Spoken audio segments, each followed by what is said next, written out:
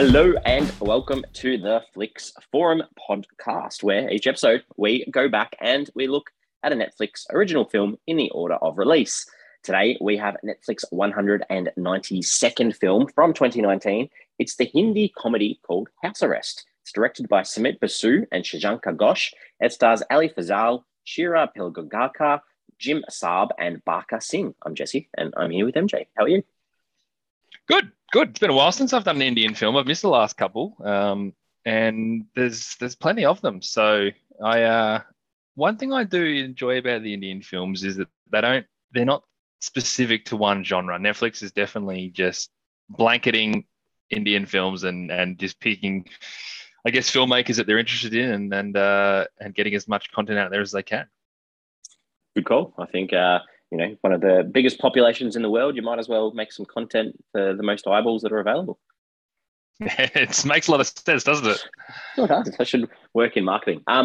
We start our fast fix off with a quick summary of what the film's all about. What is House Arrest about for you? House Arrest is a man who voluntarily chooses to remain permanently in his house, and he's confronted with two conundrums that dramatically alter the outlook of his day. Nice. I like that. It's a good little insight into what goes on. I've gone a big broad thing. I've just said it's a man who decides to shut himself off from the physical world, but may have no choice but to join it. Oh, yeah, I like that one. That's good. As always, we are going to spoil this film. So if you haven't seen House Arrest and want to see it, give us a pause, come back later on, and that will lead us into what we found out about how this came to Netflix. Could you find anything? Yeah. Look, as I said, I've said it in the past, if I jump on Wikipedia and there's nothing in there about like the production of the film, I know we're generally in a little bit of strife. And this film as well felt like a very small film in terms of how many people have seen it and logged it and all that kind of stuff. So I was battling up a hill to try and to put it cleanly, to try and find some information. What I did find is in April 2019, Netflix had a big announcement that they were continuing their investment in Indian content. And at that stage, they'd announced 10 new original films, House Arrest being one of those 10. So as I sort of touched on earlier, they're really trying to pave their way to become the home of a lot of Indian content. And as you said, there's a massive population there. So why not go for it? And there's a lot of great Indian filmmakers. So what a great opportunity to house and give opportunities for them to make films that they might not have had the opportunity or the budget to do otherwise. So basically there was an 18-month period from mid-2019 where Netflix commissioned and released 15 new original films on their platform. And I read a quote from Srishti Bell Araya, who is the director of the Indian arm of Netflix, international original film arm, and the head of Indian part of Netflix. So obviously Netflix, big company. And he basically said, we want to be a home for India's finest filmmakers where their stories travel to more people than ever before. And I think India's always been a massive on the scene of making films, particularly Bollywood films are probably the ones that people outside of India have heard of or might have been exposed to. But there's a vast amount of filmmakers out there who are making films that everyone should and could, and we've seen a few doing this podcast that are great movies that we wouldn't have otherwise been exposed to. So Netflix is just the perfect avenue to give them that reach outside of just India. So House Arrest being one of those films that was on that slate. The film itself, as you said, comedy film in Hindi language. We've seen these Hindi films before where they do have a real mixture of English and Hindi, and I guess that's just the way they talk.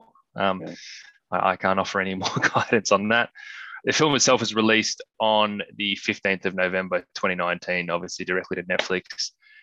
I did find it interesting that the day before the film was released, and I'm not saying this has anything to do with House Arrest specifically, but the news did come out that Netflix India's revenue was up by 700%. Obviously to do with everything I've just spoken about, not because House Arrest came out, but it just goes to show that this growth in the Indian arm of Netflix is really prosperous from a financial perspective as well.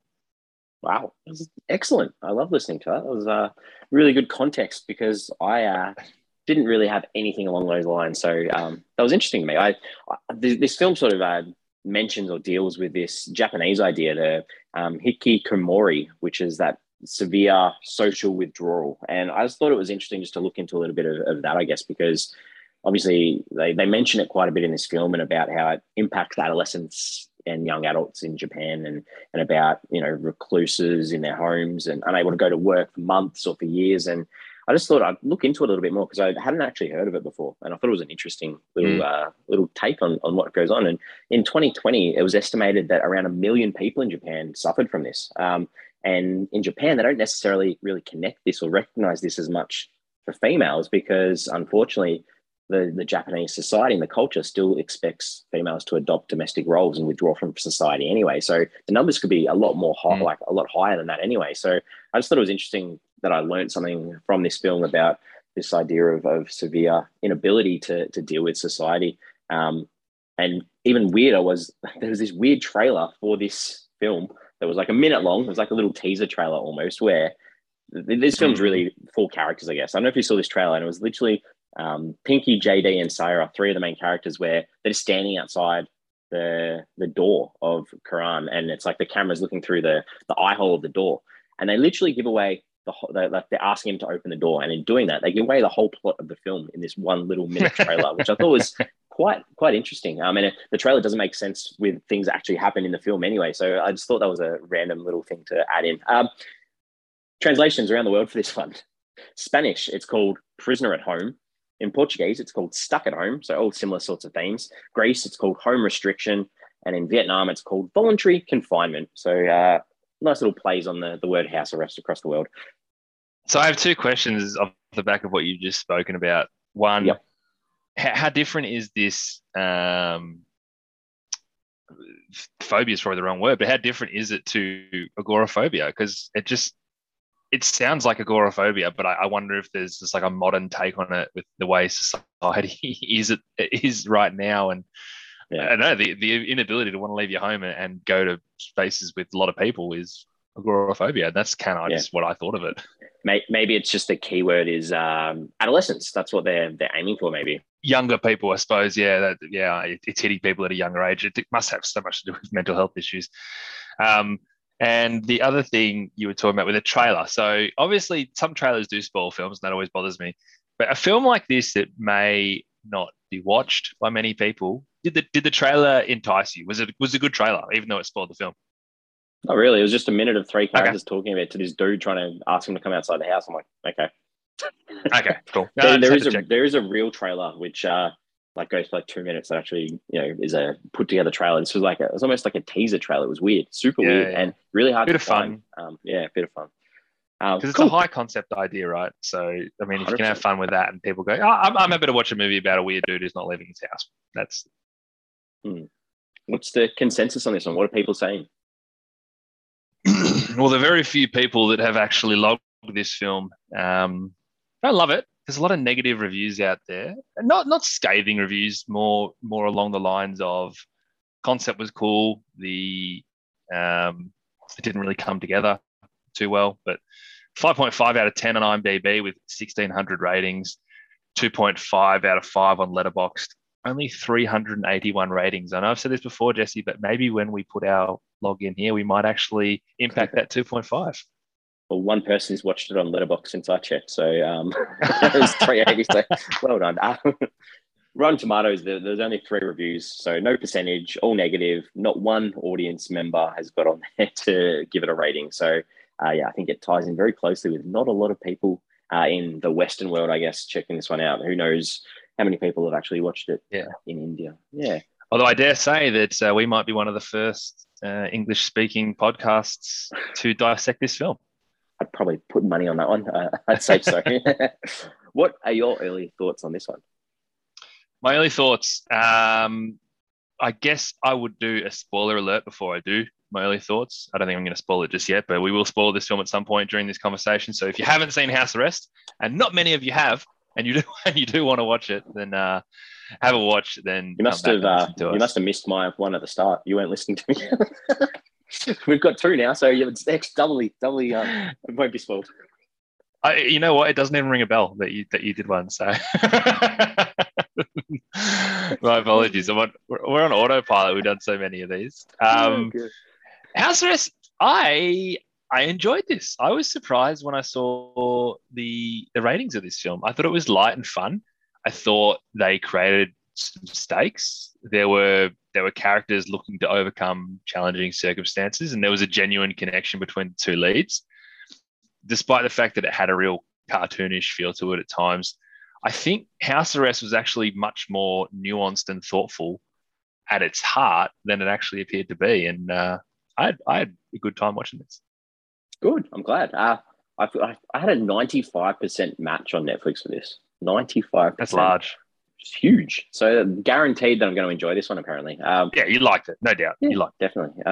I can't help but go back to your start where you're like, Netflix and India, they cover such a broad range of genres, because for me, this was like trying to put all of them in one together. Like, just didn't quite know what it was. It was like a thriller, it was a comedy, it was a love story. And, I think for me, watching this in 2022, especially after being forced to live in lockdowns over the last few years, I found it really hard to empathize with a person who's choosing to lock themselves in a house. That's what really frustrated me a little bit. But there is a good idea in there somewhere. And I think if you take that whole suitcase plot out, this could have been a really, really good film. My question to you, Jesse, which I was going to do later on, was, does this film get made post-pandemic? Like, this film was made in 2019, where the idea of staying at home was really novel. And literally 3 years on, it's like, oh, that's been done. Everyone did it. So why is this thing? I thought the exact same thing. And you probably wouldn't be able to get an audience to be like, in these days, I want to watch a film about someone stuck in a house. It's like brings back too much trauma, too many bad memories. It's like, let's move on. All right. It's aged really badly, really quickly. Really quickly. Let's talk about some characters. There's only a couple in this one, but what have you got? I got Karan, played by Ali Fazal. I don't know much about the Indian, movie scene, and I feel like this guy's got a bit of a following. Everything I kind of read about this film was I watched it because of him, or he does a great job, or it's so great to see him in the film. So I guess he's a bit of a draw card as an actor. But Karan, the character, the idea is that he's been burnt by the world, and he's responded, I suppose, somewhat irrationally by refusing to leave his house. And this has turned into a fully fledged phobia, which you assume has kind of happened over time. But we see a man who has probably rationalized his decision to a certain extent. Like, he worked too hard. He was never home. As a result, his wife left him. So he worked to make all this money. He made a lot of money to put into his house, and he was never at his house. Logic says, oh, you know what? I'm going to spend more time at my house. So he stopped working and he stayed at home, and he had enough money to do so. And I appreciated it took me, it was about 20 minutes. I was like, how's this guy afford to do this? But they do tell you. But, he continues to trade stocks. He had a lot of money anyway. He eventually failed to see any reason to leave. And I'm okay with this whole idea. I'm buying it. I understand where he's come from and how he's got to that point. He got really, really burnt. His wife left him for his boss. That sort of stuff has that emotional trauma attached to it. But I kind of like that he never shoots down the idea of leaving the house. I think deep into his brain, he's like, I can't do it. But then he does know on the surface that I'm going to have to do it one day, because he expects to and he wants to leave the house. And Syra sort of asks the questions and pushes him in the right amount of way to make him properly consider doing it. And I think that part of the storyline works for me too. I think what makes this film relatable, if it is relatable in any ways, is that he really is a normal guy. And I know they literally mention it, like, oh, you're a normal guy. He's a normal guy with an irrational fear.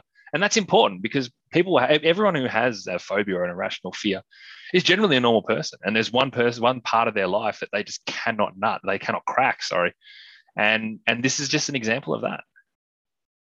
Really, yeah, doesn't leave much for me. I think the idea that you mentioned of being sick of the world and wanting to do something for yourself, it's a nice little thought at times, because how often do we have the opportunity to sit down and be like, cool, I'm going to take a full day, a full week, 9 months to just be like, cool, I'm just going to do what I want to do, put a little bit of work in there to make sure I can still survive. But, he helps out people with driving lessons from the house and things like that, like just these little things that are quite nice. I think there's a little bit of OCD in him as well. I think that sort of they show him cleaning a lot and making sure everything's straight and perfect. And quite funny that the pictures on the wall behind at times were often on angles to sort of further emphasize that. So some good choices in highlighting the character. And I think, as you mentioned too, and this probably leads into Sarah a little bit, that the moments between the two of them were quite good. And I think her ability to get what she could out of him in being there, and then him reflecting and being able to sort of adapt and realize himself throughout that, there are some good things outside in the world and outside my door. It was nice. And that led me to really liking Sarah as a character too. Yeah, I mean, I thought initially she was quite forthcoming and pushy, but I liked the fact that she listened. Every time she asked a question, and she asked good questions at the right level of curiosity, and she tried to understand what everything meant, why he was making this decision, as opposed to just asking him for the sake of it and getting the answer and here's my story. Like, I think deep down, you kind of thought that she wanted to try this concept because it wasn't working so well for her the other way. So the thing that bothered me a little bit is I don't know if I ever really bought her being with JD. That part of the story didn't fit. But I liked her. I liked her with her own baggage and this real sense of loneliness to her. Similar to what you said, I like this couple. I think they worked really well together. The scenes that they were in together were the better scenes of the films. And I'm all for this whole feeling a connection when you first meet type romance story. As long as you can make me as an audience member believe it, I think it's great. These guys met for half a day and they felt this incredibly strong connection. And I don't think that's a far-fetched approach. And I think you do it well and you've got a really good story there. Yeah, you mentioned like you didn't really buy her relationship with JD. I didn't buy her as a journalist. I mean, she rocks up to the house without a notebook, no laptop, no voice recorder. Like, what was she actually doing? I thought I missed a voice recorder because she was asking questions, and I'm like, oh, she must have pressed play or something. I didn't see it, so she just didn't have one. Oh god! All right, JD, what do you think about JD?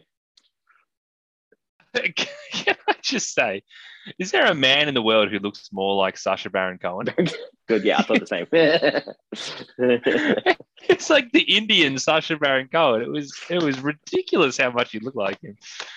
JD's interesting though, because was he good or bad? Like, he went from like this nothing character at the start who was just sort of there to see a side of Karen to this super villain who was just a massive asshole to everybody that we cared about, to what I think was like a good friend or matchmaker.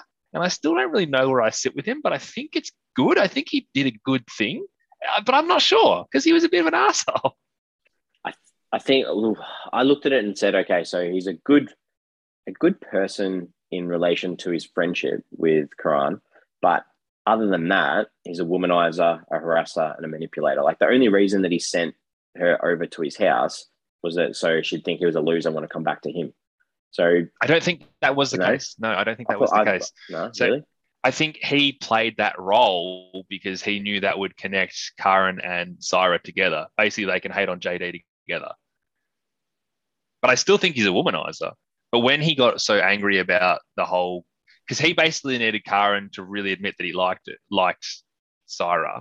And by doing that, he made himself become like a threat.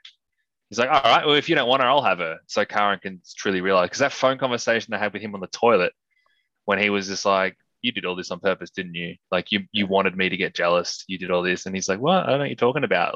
But smirking. That's why that final scene with him kind of worked. But then the damage was so already done for me that he was such a prick. Yeah. I don't know. I didn't like him anyway. I just thought he was, real sleazy. I put Pinky and that's fair. I put Pinky and Rambo together as characters because what a weird thing to see on screen. Like, I haven't seen a combo of characters that I thought was more awkward, that I didn't like, that was just ridiculous and actually was not needed. Like, yeah, I don't know what else to say. Yeah, Pinky was annoying. Everything you said is correct. Her presence is what made this movie seem cartoonish.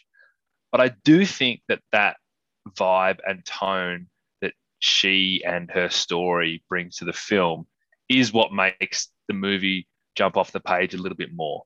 As in, like, I enjoyed the Kara and Cyrus story, but it's pretty bland without the rest of it. And I don't even know if it gets made unless you've got this tone that it brings, and it doesn't have that tone without her. I agree. There's things about it that just flat out didn't work. But what you said, that you don't think you've ever seen a character or a pairing like this ever on screen before, that's kind of cool. It's something new. Yeah, true. Just a giant and a short little Indian Barbie. That's literally what it was. Oh, God. He was enormous. It was huge, huge. There was outtakes at the end of the, like, as the credits rolled, and he's just like carrying people around. He's so big that round. The directors, anything that you could pick up on either of them? Was it Sumit Basu wrote the film and then directed it alongside Shashanka Ghosh. So this was Basu's writing and directing debut. So obviously sort of jumped on board the Shashanka Ghosh train to, I guess, have that little bit of stability. So Shashanka Ghosh has directed 4 or 5 features, nominated for a couple of awards. Nothing I've heard of, but obviously a little bit of skin in the game. Yep. Nothing more from me to add. So that leads us into some scenes that we enjoyed. What are some moments in this film that you enjoyed? I thought it had a really good opening montage, basically to set up Karan, his life, what he's doing, how meticulous he is, how clean he is, the ability for him not to leave his house.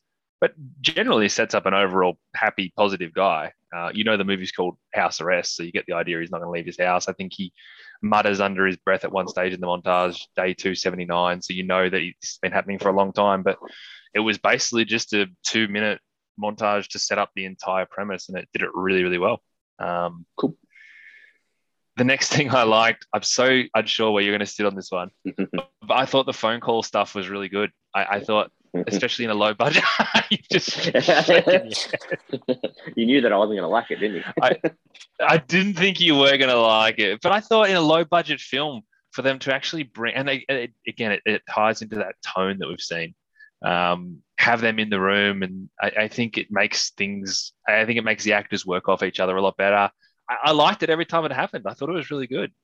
It was almost like they looked up, how do we do that Star Trek transporter sort of special effect? And we'll do it really crappily so it makes it look like they appear in the room, and then we'll have a conversation and it just looks really awkward, and then we'll make them disappear. I don't know. Didn't work for me. I mean, the transition stuff didn't bother me either way, but I like them having them in the room because I was so good they never like made eyes with each other, and they just kind of did their, I don't know. I thought it was good. I thought it was clever. Cool. But I didn't think you would. So this is not new to me. I knew how to. Yeah, you don't like phone stuff in movies. No, it's like text on screen or. There was after JD had kind of basically burnt them both, and Sarah kind of lets her guard down a bit, drops the charade, opens up, and I love it when she says to him, "You're completely normal. Why don't you go out?" Like, it's just at the crux of everything. She's like, "All right, I've done my research. Everything suggests that you're this normal dude. I cannot figure out why you don't go out." And I just thought it was a really nice moment and a really, really great human question to ask someone. Just really worked for me. I also liked the tennis scene that they were playing the Wii tennis or whatever. I liked the connection between these two characters, but I also liked how they were bringing her into the room with the suitcase. I kind of was always wondering how that was going to happen, and it happened really organically. And it was just fun. It was funny watching him trying to get in there and close the suitcase without her realizing. They both actually had really nice tennis strokes. It didn't look silly. That sort of stuff's all gotta scrape in the barrel to find things that you like in this. Jeez, good tennis stroke. Hey, but these guys, if it looked bad, you'd notice it. So I think you got to call it out. And the last thing I liked, which I think we're still a bit unsure about, was the scene where JD calls up when he's sitting on the toilet and he says like, "Oh, I'm at this club or whatever," which is, so he's lying. And that's when you realize that his intention was to actually get these two people together. And I kind of wasn't expecting to feel any sort of twist in this film. I didn't think this film was going to be clever enough to get me, but it got me there. I wasn't expecting JD to actually come through with the goods for his mate. And it was kind of, and it made me really confused about him as a character, but I liked the scene.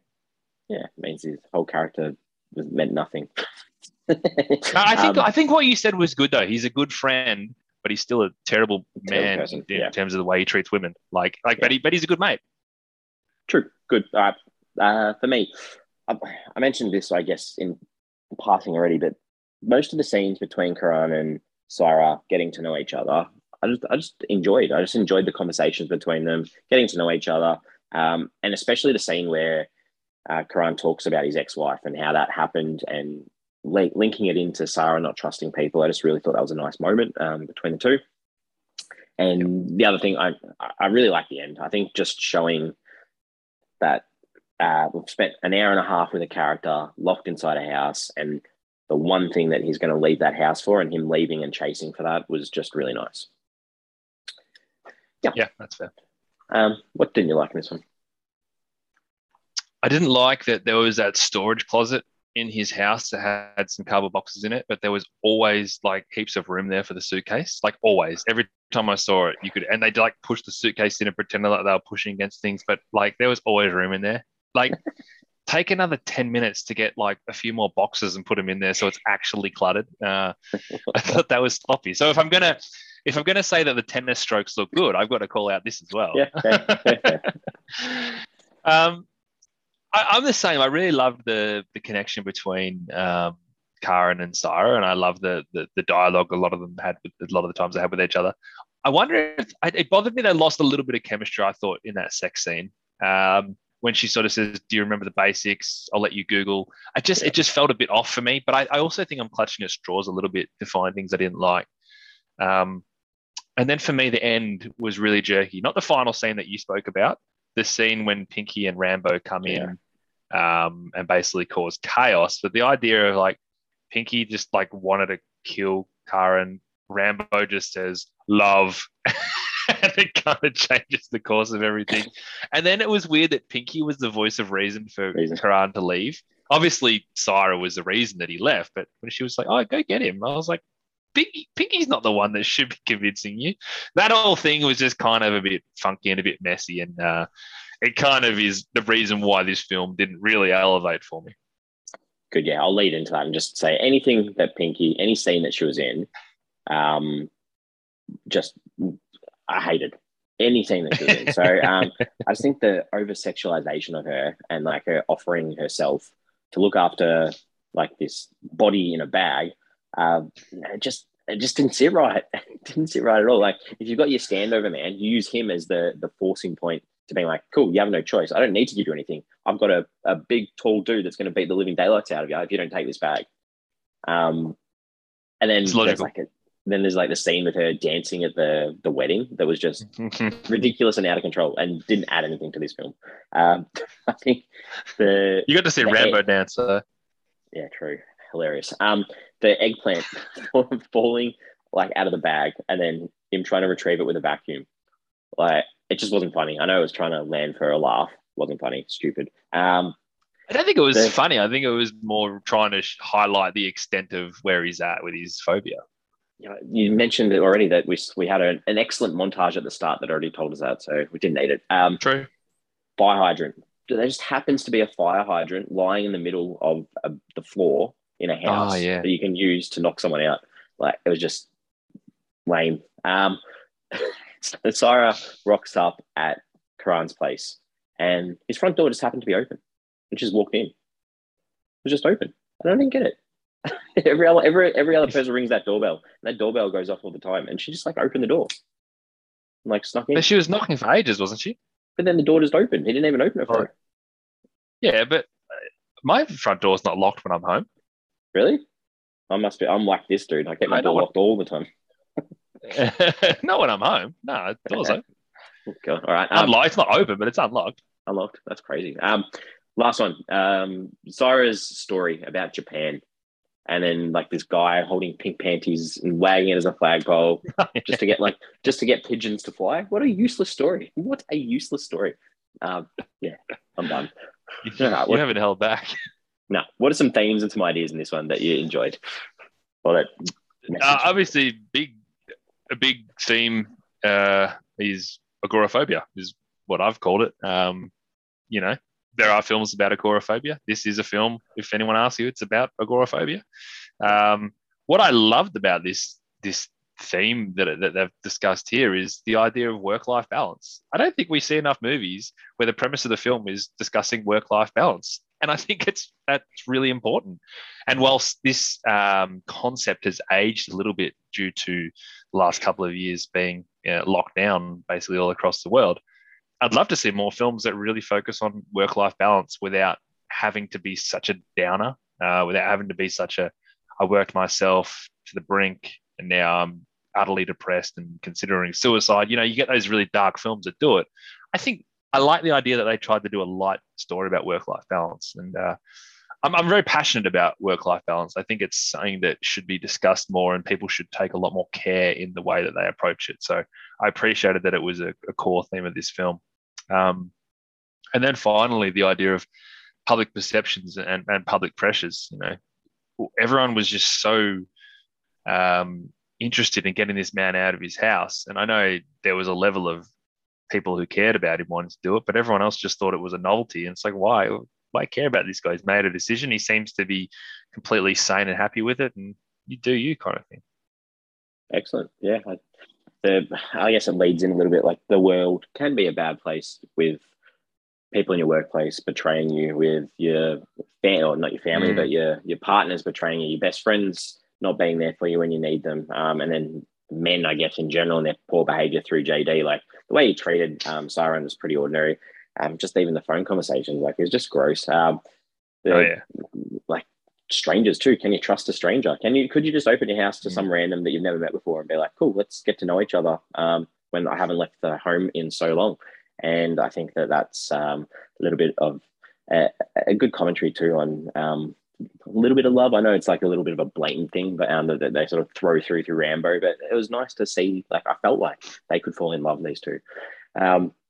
Yeah. So and the last thing too, like you've already touched on stuff, but the urban isolation too, like the addictions to technology, like phones connecting to the world. This is something that I've seen in a lot of the Netflix Indian films. Like she was constantly on her phone in this as well, and I know that a lot of the texts were coming through from JD, but at the same time, like how do you stay connected if you are locked down, if you're trapped somewhere? So yeah, good. It's actually so relatable though, because even if you wanted to have a proper look at what society is doing right now, everyone's spending 80% of their time on their phone. Like even recently, I've put a block on how much social media I can use when my phone tells me to stop. And there's the other day it was like 3:00 and it's like you got 5 minutes left for the whole day, and I'm like, that's just shocking that I was on there for that long. Like we don't even realize it half the time. Yeah, just constant scrolling. What did you take away from this one? All right, this is my takeaway that I think it kind of tries to displace your concerns about, and to be honest, your concerns and like everyone else who watched this film seems to have the same concerns. So I kind of like the fact that there is this suitcase in the other room. I think it allows for this lingering, unresolved tension. The idea that something can go wrong at any time. And whilst I'm still stuck in and I'm enjoying this conversational story between Karan and Saira, I know that like something's going to happen or something's going to go wrong. And I think this movie really, really needed it. And I'm as much a sucker for dialogue movies as anybody. But I think this movie took itself out a little bit by adding that in. And I thought that was really important. Because every now and then I'd forget about it. Like, I forgot there's a suitcase in the other room. Something's going to happen with that suitcase. It's not going to end well. And that little bit of tension made the film better than what it could have been. I really like your take on it. I think that, like, yeah, definitely. I think that it did create that that tension that you did feel concerned. But for me, I think like I would have felt more tension in his inability to interact with or step outside because I think it was disappointing that the thing or the whole thing or the whole idea about this film is a guy with a serious mental condition, and it's barely addressed really. Like they don't really go into the depths of the details of it or show some more insight into it. Like, yeah, we get a passing comment about, his family wanting to leave the house. Well, why isn't he willing to go spend time with his family? Why doesn't he have his family over? He might be happy to stay in his house, but why don't they come over? Like things like that, just a little bit more of a touch on that, I guess. You're right. That's a really good point. I mean, I know this film markets itself as being a quirky comedy, but there is a level of responsibility when dealing with something like this. Yeah. Did you go onto IMDb to look anyone up? I genuinely had to go on to make sure this wasn't actually Sacha Baron Cohen in character. Like, he looked so much like him. Obviously, it wasn't. But I don't often jump on in the Indian films because I don't recognize a lot of the cast. But I still jumped on. Fair. All right. Did you have any questions that you wanted to ask? The only one I had was whether and I don't know if you answered it, but do you reckon this movie gets made post-COVID? No, I don't think so. No, it's too. It doesn't. Too real. Yeah, it's too. It's not like a unique story anymore. Yeah, exactly. I got two. So if you bubble wrap someone, stuff their mouth with plastic, and then give them sleeping pills before locking them in an enclosed space, surely they die. Yeah, look, this guy. I mean, he has several concussions on the back of that as well. I don't know what Rambo did to him, but it wouldn't have been light. Some brain hemorrhages, or what's going on? It's yeah, this guy's in a bit of strife. Is it? Did he kill him? No, he didn't kill him in the end, did he? No, I didn't let him go. He's going to work for him now. Yeah, that's it. The last one, and I think I've got an answer for this, but why does Karan keep getting deliveries to his place that aren't his? I think that's the gag. That's like, it's not clear what floor he's on, right? Okay. I just thought maybe it was like a little bit of a comment on like the density of the living area in India and like how they keep showing the shots. And one of his pastimes is observing all the people that live around him and stuff. That was, I don't know. But yeah, if that's a gag, then sure, take it. All right. We are ready to finish this one off. What are your final thoughts for this one? I think the mix between the cartoonish crime cartel shenanigans mixed in with the story of two people who are lost and finding a connection together was a really tough balance, and a balance that I think worked basically up until the finale, where it kind of got a bit derailed. But regardless, I was generally into this film. I was okay with the childish humor because I was into the main character and his story, and in a weird way, it all kind of came together pretty nicely. I'm giving it a 3. I was very close to giving it a 3.5. Wow. Yeah, I enjoyed this movie. Good. I'm glad. Excellent. Yeah. I mean, like for me, like I've sort of touched on this, but the focus for this picture should have been on a man who struggles with a world that's let him down, and how putting some trust in a person, falling in love, and wanting to be with that person breaks that depression and can be redeeming. And I think that's what this movie could have been, but unfortunately, it was sort of missing this, and it sort of makes it a bit of a mess. And I get the tension that's brought in through that suitcase and things like that, because that does add to the story. But in good or better hands, that could have been a story that I really would have enjoyed, and that's probably what I wish I got out of this. But I'll still give it a 2. Give it a 2. 2 out of 5. I think your thoughts are the consensus that I read online. Everyone's kind of like, oh, yeah, cool idea. I don't know how well it came together. Yeah, exactly. Well, we're on socials, Twitter, Facebook, Instagram. This is a bit of a random one to relate to our big, tall henchman. What's a better film, Rocky or Rambo? Oh, goodness. Some just two Sylvester Stallone films. I mean, like, Rocky. Like, they're very different, at least. They are very different. Because I like Rambo more. I think Rambo is a great commentary on what was going on in the world at the time. Whereas, Rocky's does the same thing, I guess, and it's just got that famous song that everyone knows. Those famous stairs. Rocky's a good against the odds sports movie. Yeah, true. Whereas Rambo is just a real hardcore action film. True. Very different films. I like that. All right. We are back next week for an animated film. Pretty sure you've seen this one from 2019. I have. Christmas film Claus. It's directed by Sergio Pablos. It stars the voices of Jason Schwartzman, J.K. Simmons, Rashida Jones, Will Sasso, Nida Marguerite Labba, Sergio Pablos as well, Norm Macdonald, and Joan Cusack again. Joan Cusack. This is going to test our theory. That's true. It's going to add 2 Christmas films, actually. This is going to test our theory again about watching Christmas films outside of Christmas, because I have seen this film. Obviously, I saw it at Christmas time. It'll be interesting to rewatch it in the middle of the year. Good. I haven't seen. I've always wanted to see it, but I haven't. So I've sat on it, which would be nice to actually see. Probably only our second animated film out of nearly 200. Goodness, I never thought of that. I think. possibly. We did the Japanese one, Blam. Blam. I think that's about it. Yeah. Wow. Yeah, it's good. 2. A second. Let's get onto it. I'm excited. Yeah. Wow. Good call. Good. All right. Well, looking forward to that as always, and thanks for this one too. I'm glad that you enjoyed that. 3 that's good. Good. Yeah. It was nearly a lot more, Jesse. Come on, you must have been tired or something. It was a good movie. Good. As always, I will see you next week. I'll see you then.